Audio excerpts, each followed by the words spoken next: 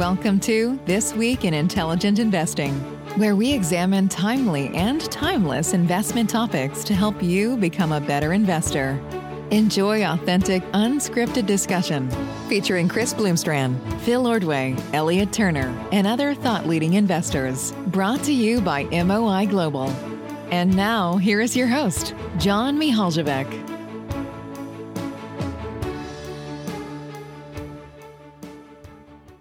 It's a great pleasure to have you with us for another episode of This Week in Intelligent Investing. We have a great discussion ahead with Elliot Turner and Phil Ordway. Chris Bloomstrand couldn't be with us this week. I'll just mention at the outset that we've been getting some wonderful feedback from our listeners, including questions and some prompts for topics that we could discuss, and that's super helpful to us. So thank you to those who have sent in their thoughts and questions, and I definitely encourage that going forward. It's something we love to do, is just discuss things that are on people's minds right now, and whether that's evergreen or more timely, just keep it coming either to myself or Phil or Elliot or Chris, and we'll be happy to address them. So with that, I'm gonna go to Phil first, and then Elliot. Each of the guys actually will be addressing a listener question. So let's get going. Phil, over to you. Great. Thanks, John. So I'll jump right into a question and just read it verbatim because I thought it was very well said and very much worth clarifying. So it says, Phil, a question for you that might be good for the podcast. You mentioned on the last podcast that you need to have a board level knowledge of a company. What does that mean? If you don't think it's good for the pod, I'd just love to know for my own use. My insecurity around whether I have that board level knowledge, I think infects and limits my action on a variety of fronts. So I think the first thing to point out is that it's a somewhat arbitrary line that I'm drawing, and the questioner is exactly right that it can definitely restrict and limit your actions to the point that you could be paralyzed by indecision. So I don't think it needs to be the same hurdle for everybody, and I don't think it's a bright line test by any stretch of the imagination. But I think this just, for me, it kind of drops me back to the point of I want to always think about the business first, not the security first. And as thinking about the business first, I want to know as much about it as I reasonably can. Now, from an investment perspective, it really does often, almost always, boil down to getting the big 2 or 3 things right. But I will say that there are many, many occasions where I think we've had the big 2 or 3 things right. And then as we keep peeling back the onion and really get to know the company, we find just 7 or 8 or 9 or 10 things that are really worrisome and really troubling. And any one of them might not be enough to disqualify the investment right out of the gates. But when you find that many little things wrong, it generally, adheres to the theory that there's not just one cockroach in the kitchen. So when I talk about having board level knowledge, it's really just thinking about the company holistically and trying to figure out what its weaknesses are, what the people are really like inside, what the executives would really have to say if you gave them some truth serum or a couple of strong drinks and really got them to open up about what the company was good at, where it was weak, what the opportunities look like in the future, where their competitors were really gaining on them, that sort of thing. So I think, again, there's plenty of arbitrary, there's a lot of arbitrary nature in this distinction, but I just always imagine that if I can't picture myself going into the next board meeting, the next day or the next week, and sitting down and asking really thoughtful, penetrating questions that are right up to speed with the absolute best person on the board, then that means I just haven't done enough homework yet. I haven't really thought through the business enough. And again, this just fits my style. It fits my personality. I'm generally looking to make 2 or 3, maybe 4 or 5 at the very most new investments a year, because we're only going to own 8 or 10 or 12 at a given time. So I'm not trying to turn things over too quickly, so I can take the time to sit back and think through them. But generally, if I haven't thought through them enough, and if I don't have that what I consider board level familiarity with all the ins and outs of the business, it just means that I'm not done with my process yet. I'm just not ready to pull the trigger. So, that runs all sorts of other risks. Do I suck my thumb for too long and wait, and the opportunity passes me by? It happens all the time. Do I kind of start overthinking things and miss out on, what should be a relatively simple thesis. Okay, the business is great, the industry is presenting a huge tailwind, and sure, the CEO is a scumbag or something like that. But I think in general, the rule for me has always saved me so much trouble, and that's really kind of the other tenet of the process is I'm not trying to hit the biggest home runs. I'm trying to avoid the biggest mistakes. And so by thinking about the business first and by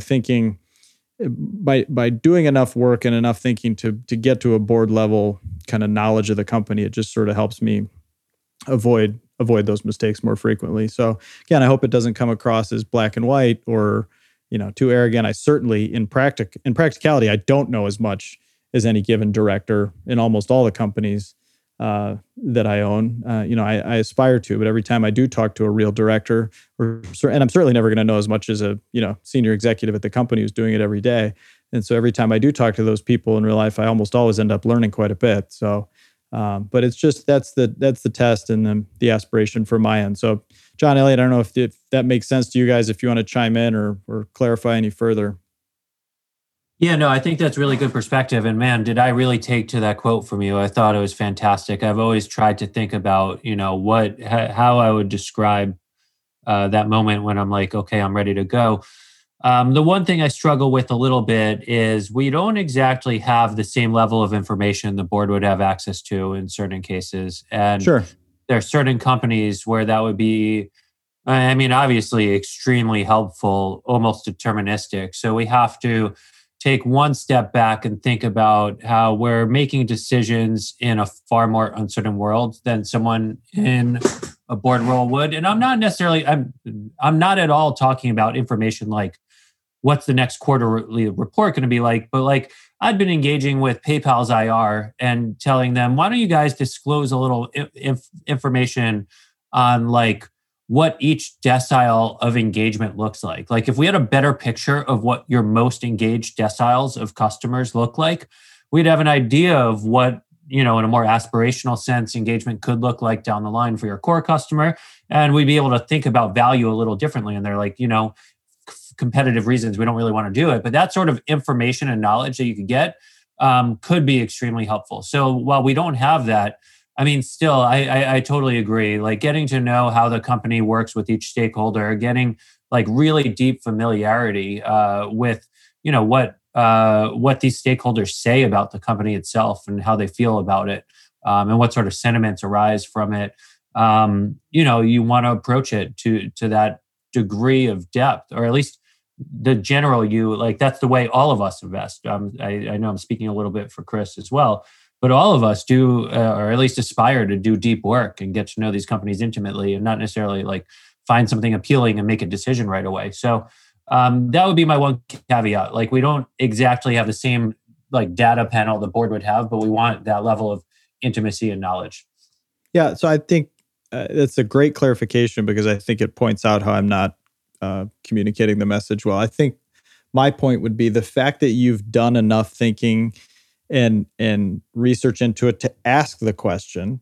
And then if you were to get the answer, or if you were to be in a board meeting and someone were to present that to you, that information to you in a board deck, you have already thought through the implications of it, so you could digest that information immediately. I think a lot of traders and investors would not even have that thought process. And then if that information were presented to them in a board meeting, it would be the first time it had ever crossed their mind. So that's you're coming at it from the exact same place that I am. So that's a good example of it, I think.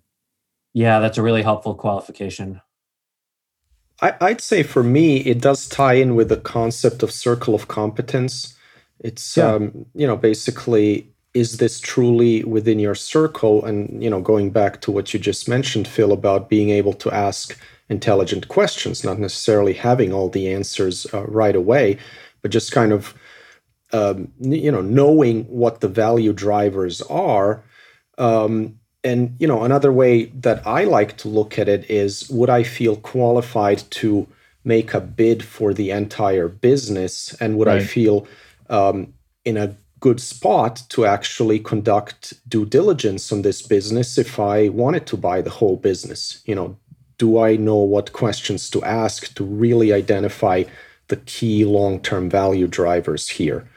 So that's kind of how I think about it. One maybe question for both of you, just to sort of throw a little bit of a wrench in here when you talk about the board level kind of perspective. I sometimes feel like at certain inflection points in industries, the board may not necessarily see the forest for the trees, if you will, or may not appreciate the outside, disruption enough. You think about traditional automakers and electrification. You think about traditional retail and e-commerce. So just maybe to complement that insider view with kind of also an outsider view.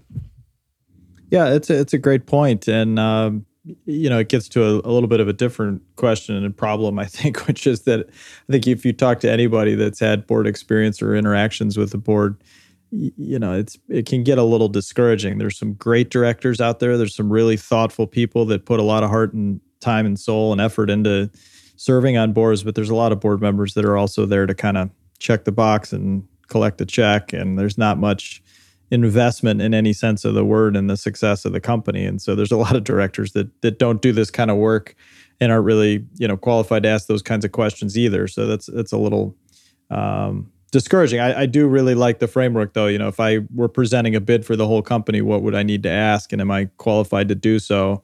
And likewise paired with the, of course, the circle of competence angle of things, because Lord knows, there are plenty of companies. I was thinking the other day about Pfizer when the vaccine trials came out, or Moderna for that matter. And, you have people like Scott Gottlieb, the former commissioner of the FDA, on that board at Pfizer. I could contribute in other areas maybe, but as it pertains to the single most important thing to that company right now, and frankly to the rest of the world, I'm certainly not going to have anything to add. So I'd be a pretty useless director in that perspective. I wouldn't know what to ask, and it just wouldn't be helpful. So I think that points out why you need to have a balance of people on the board, and you have to have people that are willing to learn and get up to speed. Because I think if I spend enough time around people like Scott Gottlieb, I could at least get smart enough to start figuring out what types of questions to ask, even if I didn't have the deep subject matter expertise. Yeah, I think that's a really good answer there, Phil. I think that's incredibly relevant. It's hard. There are some companies that you look at and you think right away, like, oh, these board members are definitely there to just collect their check, and I can't imagine they have a meeting. I mean, it touches on a lot of what you've brought up topically in terms of governance. And it makes me think, we were talking last week about Twitter on stock comp, but Twitter on the board is an interesting example where that was one of the biggest targets of the activists. And they basically have a kind of new board in a lot of ways. And shortly after, I think, one of their first meetings, Jack Dorsey went to start internal Periscope, and he did it to the world in general. And he was one sentence into saying to his team that the board is asking to speak with him more regularly. So he's speaking with the board far more often than he had in the past. And then he's like, oh, this is live, and shut it off. But so it is interesting. There are two kinds of boards, right? I'm obviously speaking kind of broadly here, but there are engaged boards and there are boards that just aren't. So hopefully at the end of the day, like when we look at what companies we want to be interested in, we're looking at those that have engaged boards. I guess the second problem is like when you think about a company like Pinterest, and they had some cultural issues that arose during the spring and summer months. Their board, I don't know if the problems weren't on the dimension of engaged versus disengaged. It was more so that the board existed to kind of say yes to the CEO. And so you could be very engaged, but just say yes to everything because you want to be around a certain personality. And that's got its own drawbacks. So I know I'm kind of like drifting from our starting point, but I think those things matter a lot. And I feel like they should be kind of part of our analysis. And we obviously want to be the informed kind of board member that are somewhat active. Yeah, no, fair enough. So, all right. Well, thanks. I appreciate the commentary and feedback on that, and appreciate the question coming in for sure. And hopefully we added some good clarification to that without going off on too many tangents, particularly from my end. So thank you again for the question that came in there. And then moving forward to this week, something I wanted to touch on real briefly was a question I actually got separately. What didn't pertain directly to the podcast and didn't come in through the podcast, but I was talking to somebody who was quite a bit younger and new to the world of investing. And his comment or question to me was basically, I find all my ideas on social media. Why doesn't everybody do that?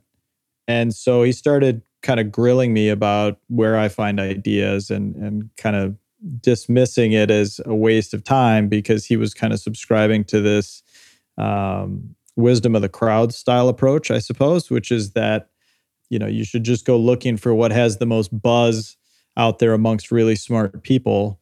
And that's the only place you need to look. And you just buy some of those and you're off and running. And, my response to him was that, look, I think everybody should design their own process and make it fit to their own intellectual interests, to their own abilities and capacities and their time horizon and their capital and all that good stuff. So I'm not dismissive of it entirely as a process for certain kinds of people. But, I pointed out to him, I could probably make a 100-page presentation about all the ideas and pitches that I've received and even read voluntarily, over the last 15 years or so from people that are really bright. I mean, people by all accounts that have, super high IQs, big net worths, long track records, everything. And, pitches that were on paper very appealing and very attractive. But my problem with it always is that the pitch itself is what becomes the idea. So the idea itself kind of gets lost. And so if the pitch is really compelling and sexy and well presented and funny and persuasive, it just sort of takes over. And so I think it becomes more an issue about psychology and filtering than it does about business and investing. And so it gets back to my first and foremost filter, which is business first or security first. So my response to this person who was asking me this question was, look, if you're trying to find stocks that are going to go up for the next week or month, I think you're really onto something. I think you may have a problem competing against the superpowered quants and AIs that are going to be doing this game even better than you are and better than you ever could because they're monitoring all that kind of stuff and getting out in front of it. And so I think you're going to be left with a lot more noise than you are signal. But look, if your game is a security first game, and you're trying to pick stocks that are going to go up, you almost by definition need to take the temperature of the crowds on a very frequent basis and try to ride that wave.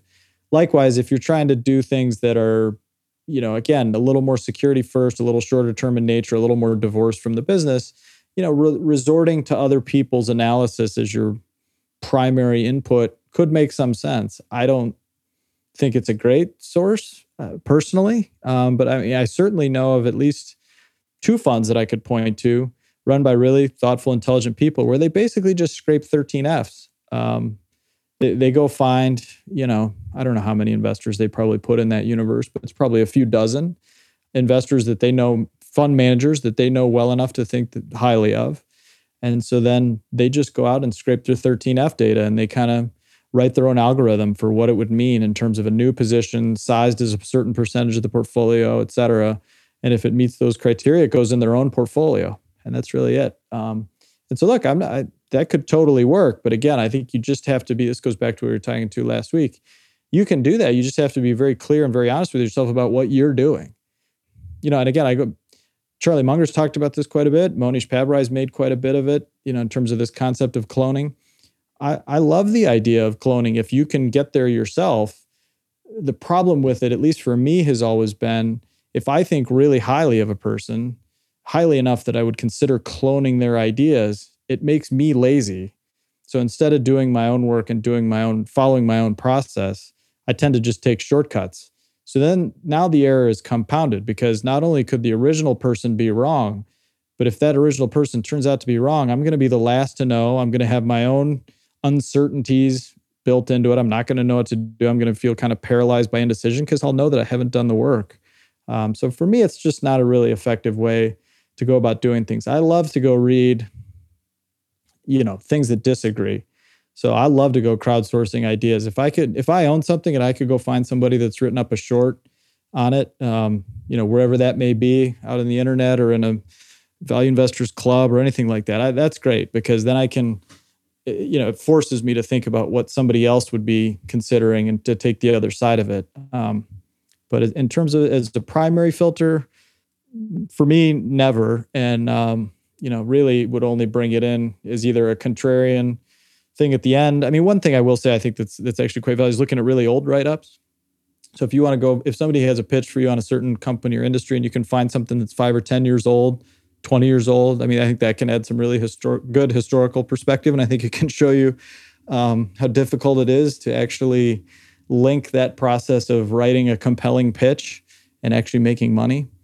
But I do think that's a worthwhile exercise to go back and find things. But in terms of just trolling day to day to find ideas that are, quote unquote, crowdsourced, via social media or message boards or whatever, it just hasn't worked well for me. But I want to throw it out for you guys, because I know that you guys probably have a little bit different perspective on it. John, I know you've written about this extensively and you know far more people than I do. So curious for your thoughts.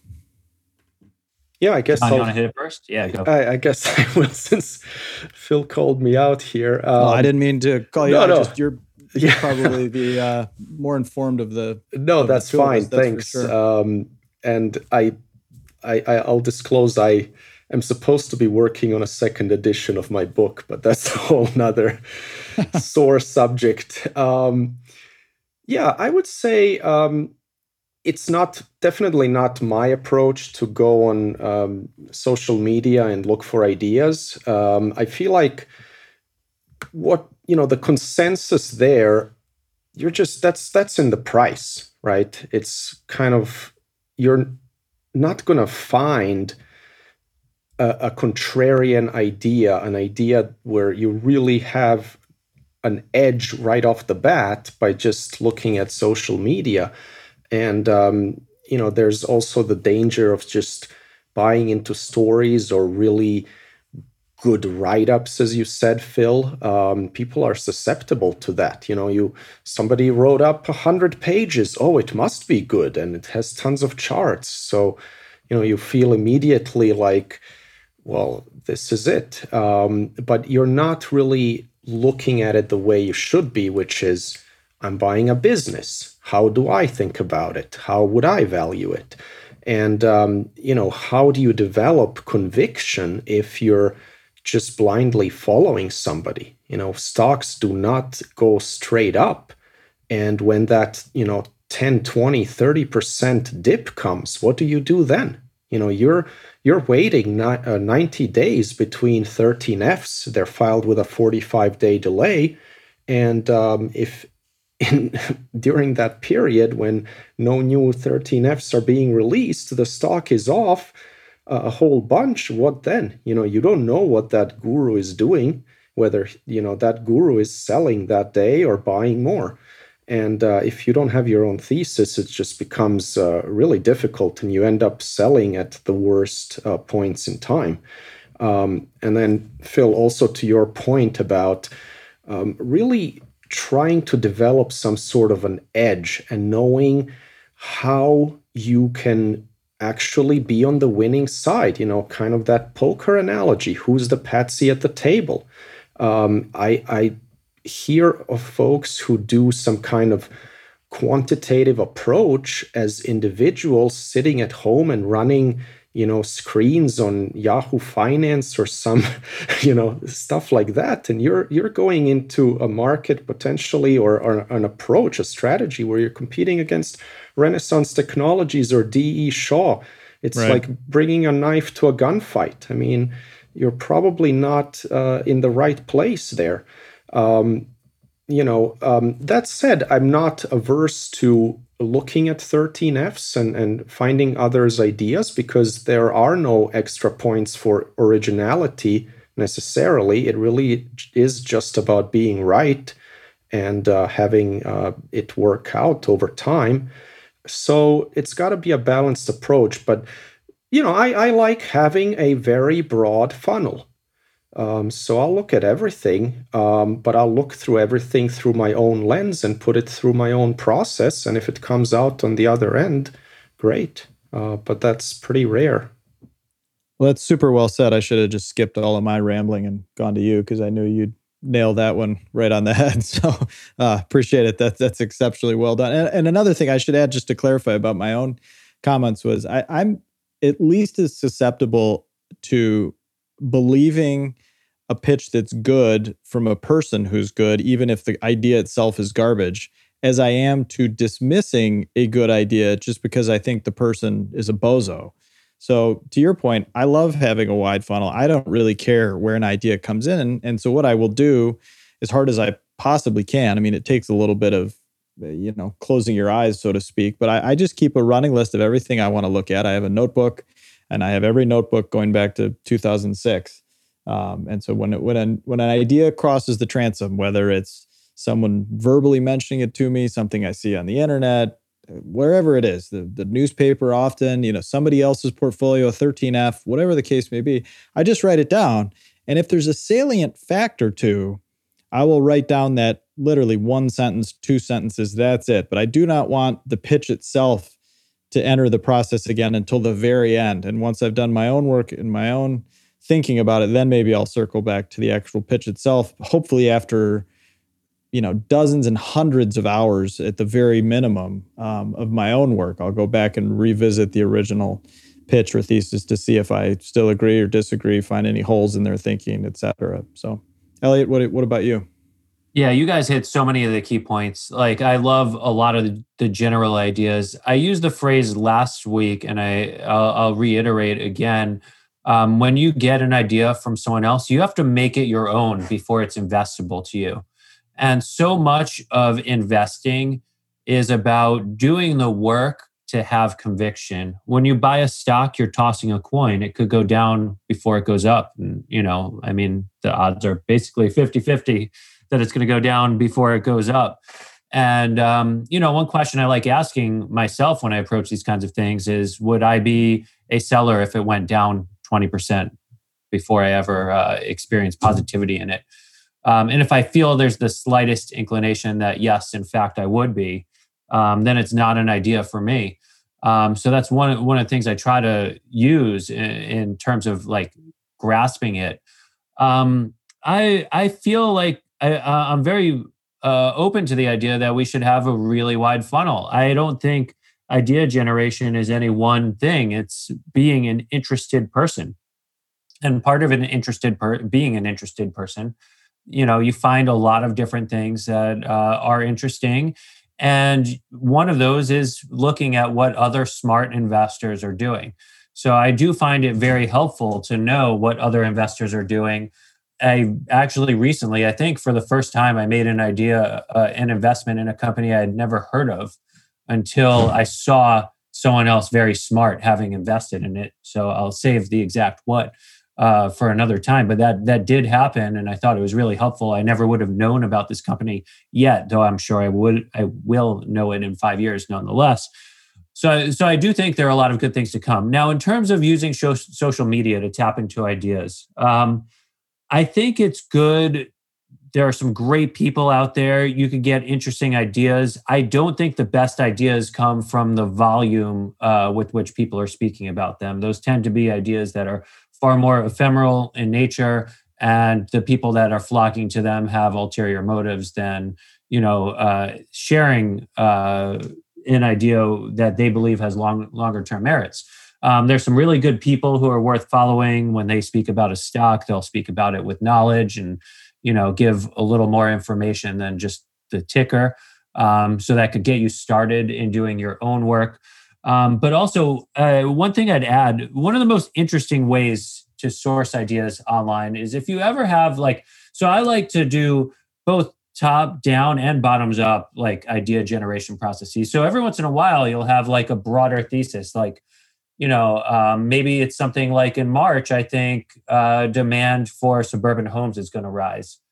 And so, you might not know exactly where you want to look or for what you want to look to invest behind the theme. Who the hell knows if you even want to invest in the theme? But throwing out the question on social media, Twitter, FinTwit in particular, what are the best investments if you believe that suburban home demand is going to go up? Sometimes that's really helpful and really interesting. And the answers you get are thoughtful and different than might come to your own mind. So that's one area I think I'd point people to as a really powerful source of scraping social media, sourcing ideas through social media. But you guys nailed it. Really great answers. And manual of ideas. It's all about ideas, right? Reading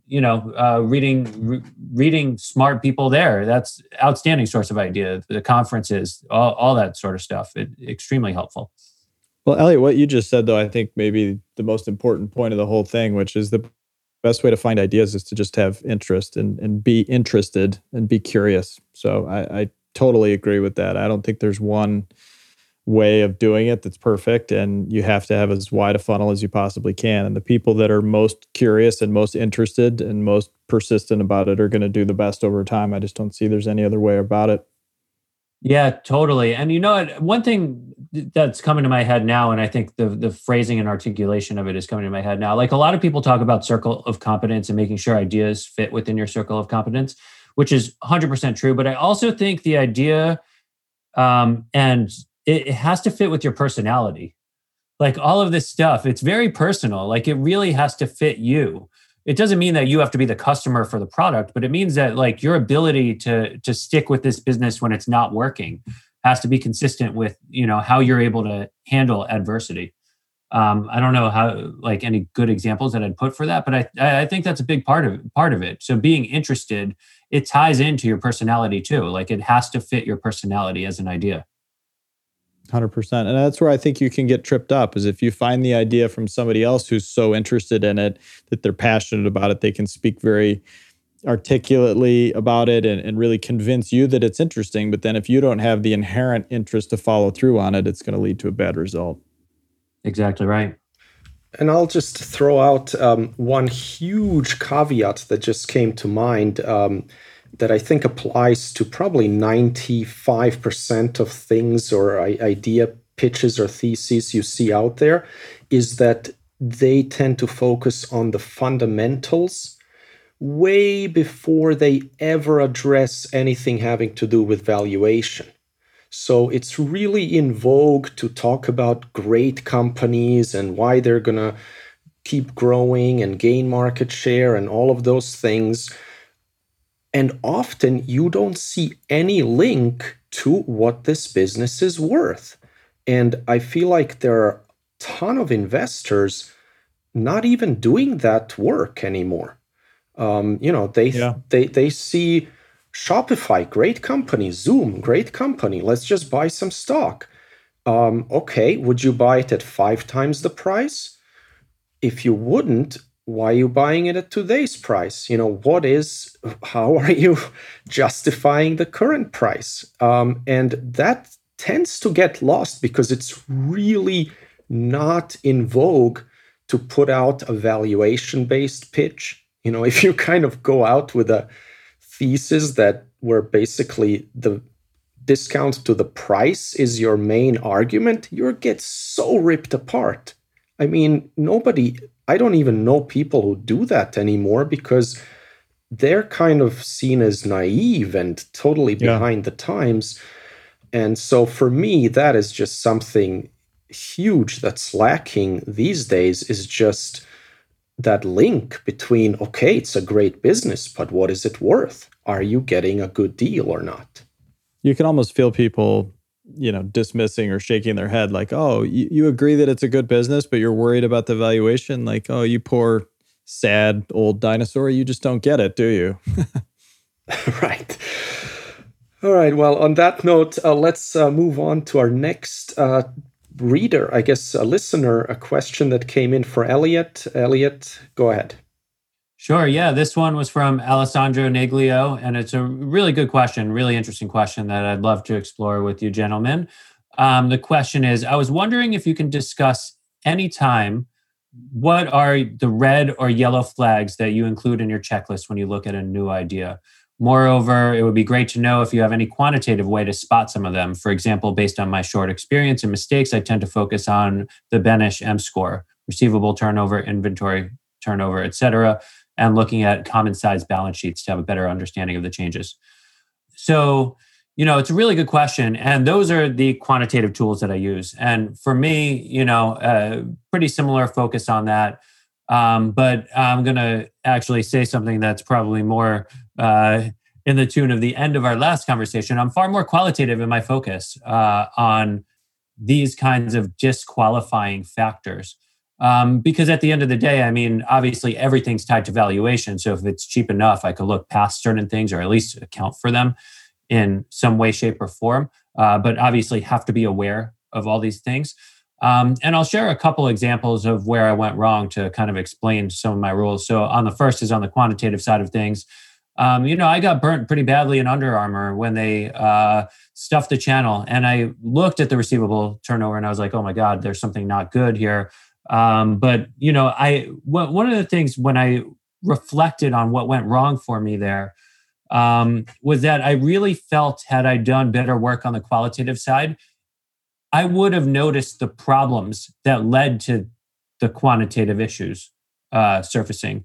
Had I focused a little more on the lack of progress they were making in certain areas, like footwear, like moving past just athletic apparel into athleisure, and had I focused a little more on the incentives at the top of the company, all these things I think would have led me to incentives. Sorry, specifically, they had a streak of like 20 quarters in a row of 20% quarterly, 20% annual growth, where like their existence at that point was basically to maintain that streak, and they would do everything possible.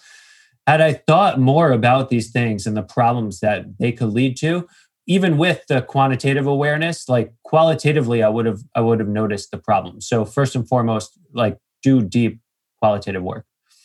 Now, one of my biggest red or yellow flag, and it's actually a red flag, and I call it my 2-strike policy. If a company says something of significance that you can hold them accountable to, and the opposite turns out to be true. And it's like, I'm talking about yes, no statements. I'm not talking about like we aspire to 20% growth and you end up growing 17%. And I'll give you examples to make sure it's clear. If a company says something that's a yes or no statement and the opposite turns out to be true twice, I sell sight unseen, or I won't even bother researching it anymore. So I had a position in Fiat Chrysler for a long time. And the first problem that surfaced in my holding was that there was some evidence similar to Under Armour of how Fiat Chrysler had this Chrysler in particular had this fantastic streak of monthly year-over-year sales growth. So every month they were selling more cars than they were the prior year in that month. And it turns out that in the organization they were using some dealers and incentives to kind of push some sales on dealers and effectively stuffing their sales number without actually recognizing revenue for that. And then the second was Sergio Marchionne had unequivocally said, we did not, will not, never have used a defeat device to get within fuel emission standards. And it turns out that they in fact did. Not only did they do so, they ended up admitting as much and settling with I think it was with the FTC for that. So when it came out that there was a defeat device there, I was like, I'm done with this. And so the problem is, it may not be that one executive who's at fault, who said what's wrong, but it has to be something wrong with the culture where something that is really important, that is everything about your integrity that's put out there, is stated as no, and in fact is a yes, right? And so I'm very intolerant of those kinds of situations. I don't care if the stock is cheap. I don't care if everything else is going right. I just don't care. Like if you're going to lie to me like that, I can't feel comfortable knowing that I know as much as I should about this business. So those are two examples in two specific areas. So to me, like the real answer is I try to do deep qualitative work, and I'm intolerant of people not telling me the truth. And I've one other experience in investing where I was told one thing by management and the other was absolutely true, and management knew it or should have known it. And if they didn't know it, they were effectively failing at their jobs. So I don't care, and I'm just completely intolerant of those kinds of situations, and I don't want to get burnt in that way. I think most things I invest in, I try to think of where, quantitatively it's fair. So unlike those situations that John was speaking to before, like I'm still very sensitive to valuation, even though I think of all us in this podcast, I invest on the growthier end of the spectrum. I'm GARP. I try to look for situations where in the average investment I make, in just about any investment I make, if I'm wrong, it's going to be because I qualitatively misunderstood the business. It is not going to be because I underwrote to the wrong kind of numbers and valuation. I'm not going to get burnt on that sort of stuff. I'm going to get burnt because I didn't understand the business. I didn't understand management and their incentives. So that's kind of my filtering process. So I was wondering about you guys as well. How you thought about your checklist on the yellow and red flag side of things. Yeah, I'm with you, Elliot. I kind of have gotten more intolerant of bad things as I go, which I guess runs the risk of missing those really juicy turnaround situations. But I think my experience and the actual data would show that most turnarounds don't turn. And to reuse the cliche from earlier, when you find one cockroach in the kitchen, that almost always means there are more problems beneath the surface that you just can't see yet. So I'm with you. I mean, one thing I've definitely learned, not the hard way, but I mean, certainly somewhat painfully, was just if there's a current or recent scandal, it just rarely pays. And in my structure, again, so I'm only speaking for myself, again, a long-term holding in a concentrated portfolio, it just rarely pays to stick around. I'm thinking specifically, I guess, in this case of Wells Fargo, where unfortunately, I was actually aware of the account scandal before it became sort of a national story. And I had sort of assumed that it really was a one-off isolated deal. And, in 2014, it just didn't seem at all plausible that this would drag on for as long as it has and cost two CEOs their jobs and a big settlement recently. It was just, John Stumpf was just in the news the other day again. So I think that's become an area where I never say never, but it would be almost no chance that I would be interested in doing something if there was a current or very recent scandal of any size there. I mean, to your point about, defeaters or whatever, it's just, if that's going on, God only knows what other bad stuff is going on behind the scene. Likewise, if there's just some reason to believe the leadership is rotten, if I don't like the CEO, I'm done right there. I'm just not going to do any further work. Not every CEO has to be Warren Buffett, but there's just a lot of bad actors out there, and you can't really make a good deal with a bad person in that regard. So if I don't like the leadership of the company, that's a disqualifying risk. If I think there's any real material risk of the business or my investment going to zero, either because the industry is going to change too quickly, some competitive issue is going to swamp the boat, a bad capital structure, any of that kind of stuff, that's, again, it's getting almost impossible. I would say, I've gotten even more intolerant of incentives that are misaligned. So if I see some sort of crazy incentive structure where it just doesn't make any sense, if the rest of the business is wonderful and everything else lines up, if that one thing is out of whack, it just is so powerful. It's really hard for me to get over. And again, it's not the kind of thing you can easily A/B test and figure out what works. But I do think the data would generally support all these things, that as enticing as they are, to your point, they can look awfully cheap. It just rarely proves to be worth it. Yeah, I would say generally, I don't usually invest in the highest growth companies. I'm more of a traditional value investor. So for the businesses that I look at, they're not constantly under the gun to deliver, double digit 20-30% growth. So looking at things like accounts receivable and those kinds of things is not as important generally in the companies I look at. So kind of some of those yellow or red flags that a short seller might look for, or somebody who really depends on a company to deliver a really big number, that's not generally where I'll look very much. I think for me, management is a huge, huge factor. And there can be yellow flags, there can be red flags, or it can be really positive. I mean, just to mention a controversial example since we've talked about Twitter recently. Jack Dorsey, I actually trust that guy. People say he isn't doing enough, or he isn't focused on monetization, or is stretched thin, or so forth. I don't think he's lying to the shareholders. I don't think he's trying to juice anything. And so I feel like you can actually take what he says and run with it. And, I'll contrast that with Mark Zuckerberg, where I'm not so sure. I think the recent congressional hearing where they asked, is social media addictive? Zuckerberg gave his PR speech. He's not sure, and some studies show this and that.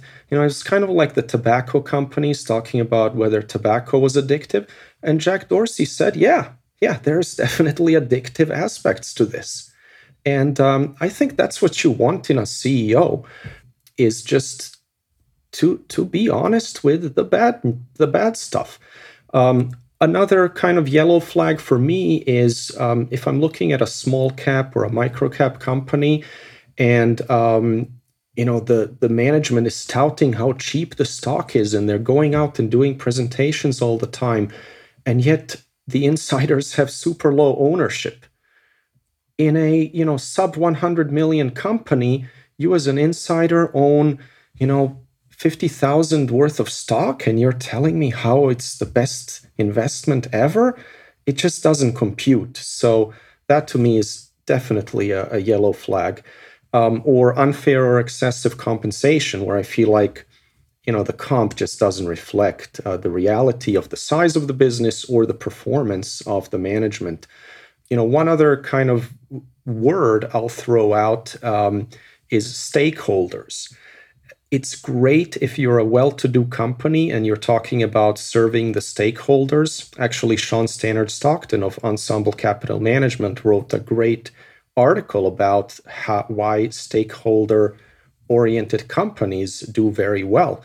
Now, if you flip that and you're talking about a distressed equity, in my experience, the minute they no longer talk shareholders and they start talking stakeholders, forget it, just sell and move on, because that means shareholders are going to get screwed by some kind of a recapitalization. And then one other kind of thing is a lot of investors have gone along with companies that either screw their customers, screw their suppliers, screw the regulators, what have you. And, the investor says, wow, they're so smart. They're generating all these returns while doing that. And you kind of have a blind eye to that. Maybe Valiant was an example in certain respects. I don't know all the details there, but it rings a bell. And I just feel like when companies do that, eventually they're going to screw the shareholders, because at the end of the day, management are agents. And if they can benefit at the expense of principals, they will. So those are just a few from my side. Yeah, I think those are really good from both of you. And I wanted to, I feel like I've observed something that is in common, a common trait with all of these that starts on a different dimension. I think every one of us has this willingness and is totally in a state of zen about missing things that just don't sit or fit right. Like, we will not feel bad missing out on something that really works if it doesn't check the boxes. So I think that's a really important starting point. Like, you don't have to force it. You don't have to make sure it works. If, any of these kind of disqualifying factors show up, we just don't want to be there. It's really funny, the point, John, you made about the semantics of the word stakeholder. And I was trying not to laugh too hard about this idea that if you hear it in a distressed situation, run away. But the second point you made about it is something that's so true to me, and it's what really got me thinking about this having no FOMO. One of the biggest mistakes I made was not appreciating enough, in a marketplace, how the supply side feels about the marketplace.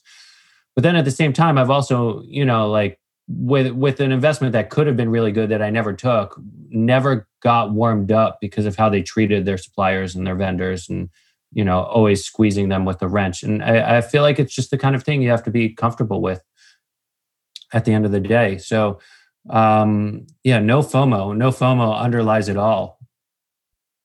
Yeah, I would definitely agree with that. I think it's kind of that there are no called strikes, right? You just have to make sure that the stuff you do invest in does well. It doesn't matter what happens with the rest of the stock market.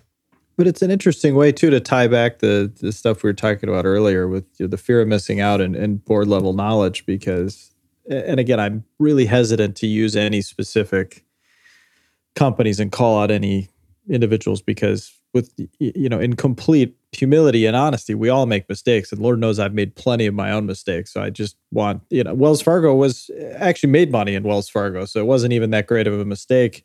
But I'm calling it out because I think it's just such an amazing case of a company that had something going wrong, and a lot of us just kind of ignored it for too long. And most of us, almost all of us, right, just kind of ignored it for too long. And John, you mentioned Valeant, which to me is maybe the most interesting of all, because there you had quite possibly the greatest concentration of brilliant investors, and investors that most of us, at least I certainly admire, and have great track records and good incentives and good intentions and great LPs and everything you'd want from a fund manager. And they all kind of got roped in to Valeant, and they all got torched by it. And there again, I just think if you had been taking the business first approach and the board level, kind of criteria for knowledge base, it didn't take much to figure out that there was some really rotten stuff going on there, both in terms of the business itself and what some of the people were doing internally. Again, I never owned it, I never shorted it, but it just, I think the psychological narrative of this company's doing something really interesting, and there's some great smart people involved, and they have great pedigrees. And then once the FOMO factor kicked in of all these other brilliant investors that were making 3 and 5 and 10 and 20 times their money in this thing, it just sort of took on a life of its own. And it's just stunning to watch, because again, they were all brilliant people, and it just went very poorly. Yeah, and my point there is not just that they didn't have the board level knowledge. Actually, some of the investors did. Well, some of them did. Yeah. Some of them were super close to the business, and they actually bought into. They even advised the company how to maximize all value, quote unquote. Right. And that's part of my point, is just if you're that willing to turn a blind eye to wrongdoing just to make a buck, it's going to come to bite you later on. And, I'm not some ESG investor. I don't care about those categories at all. But if you will, my own way of designing my ESG approach is to just not invest in those kinds of companies where I feel like it's obvious that their business is built on screwing somebody. Right.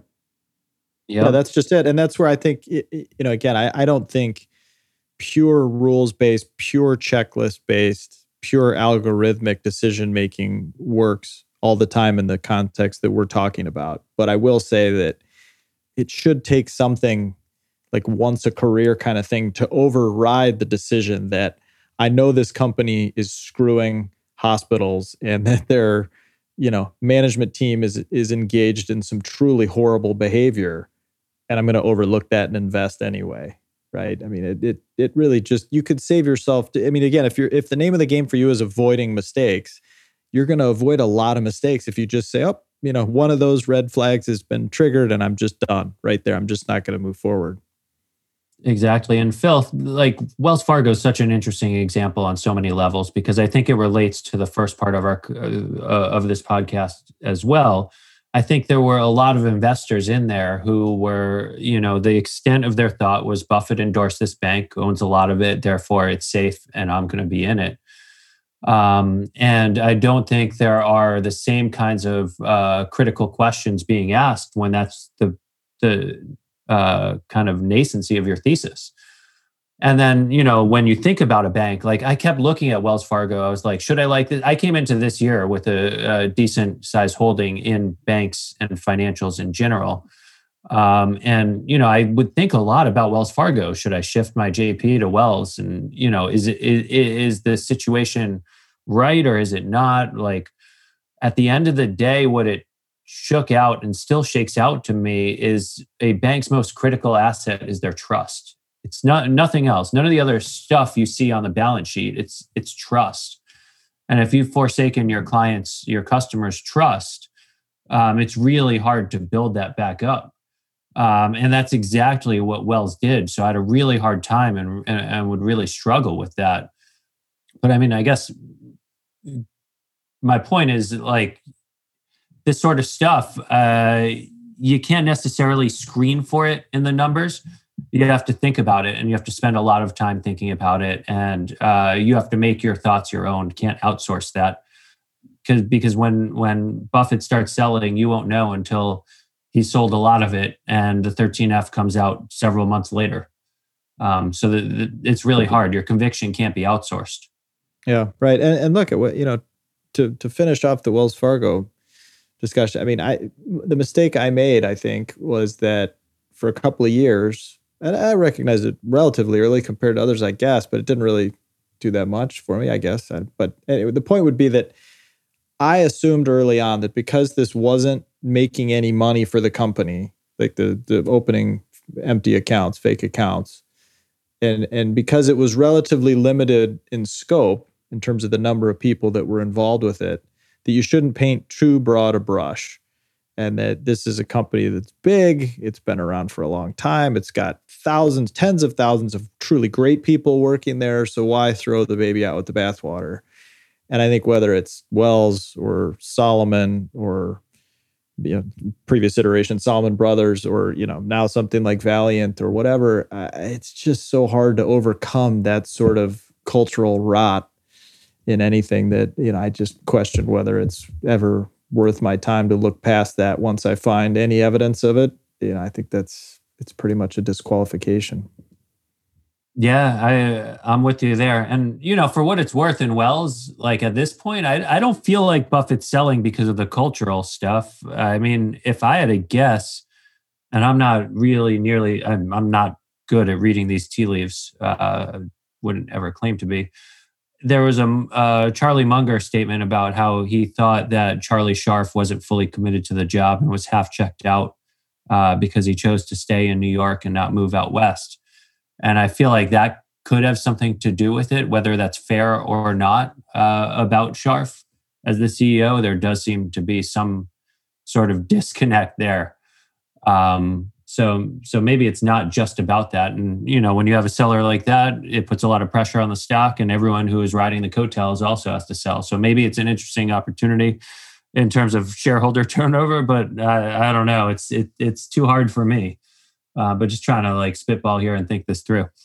Yeah, and it could. I mean, like you said, price does matter. And so at some price, there's a level that could make sense there. It's just with so many other factors to consider and trying to make valuation kind of the last piece of the puzzle and not the first, it just makes it tough for me. And again, I don't have any insight either as to why someone else buys or sells. I'll try to figure it out to a very limited extent, but it just gets tough. And so I think once you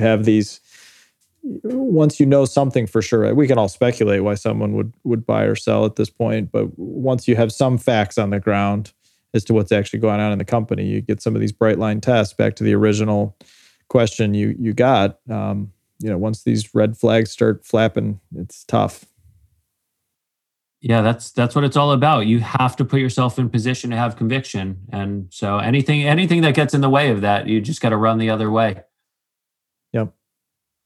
Yeah, I think we're all in agreement. I guess we can call it the day on that note, unless you guys have anything else you want to add. I'll just wish everyone listening a happy and safe Thanksgiving next week. We're going to see what we'll actually do in terms of an episode, because it is a time to spend with family. So stay tuned for whether we have an episode, what it looks like, and so forth. But this was a great discussion. Also missed Chris. Looking forward to having him with us again soon. Take care, everybody. Thank you for listening to This Week in Intelligent Investing, brought to you exclusively by MOI Global, the research-driven membership organization. Learn more at moiglobal.com.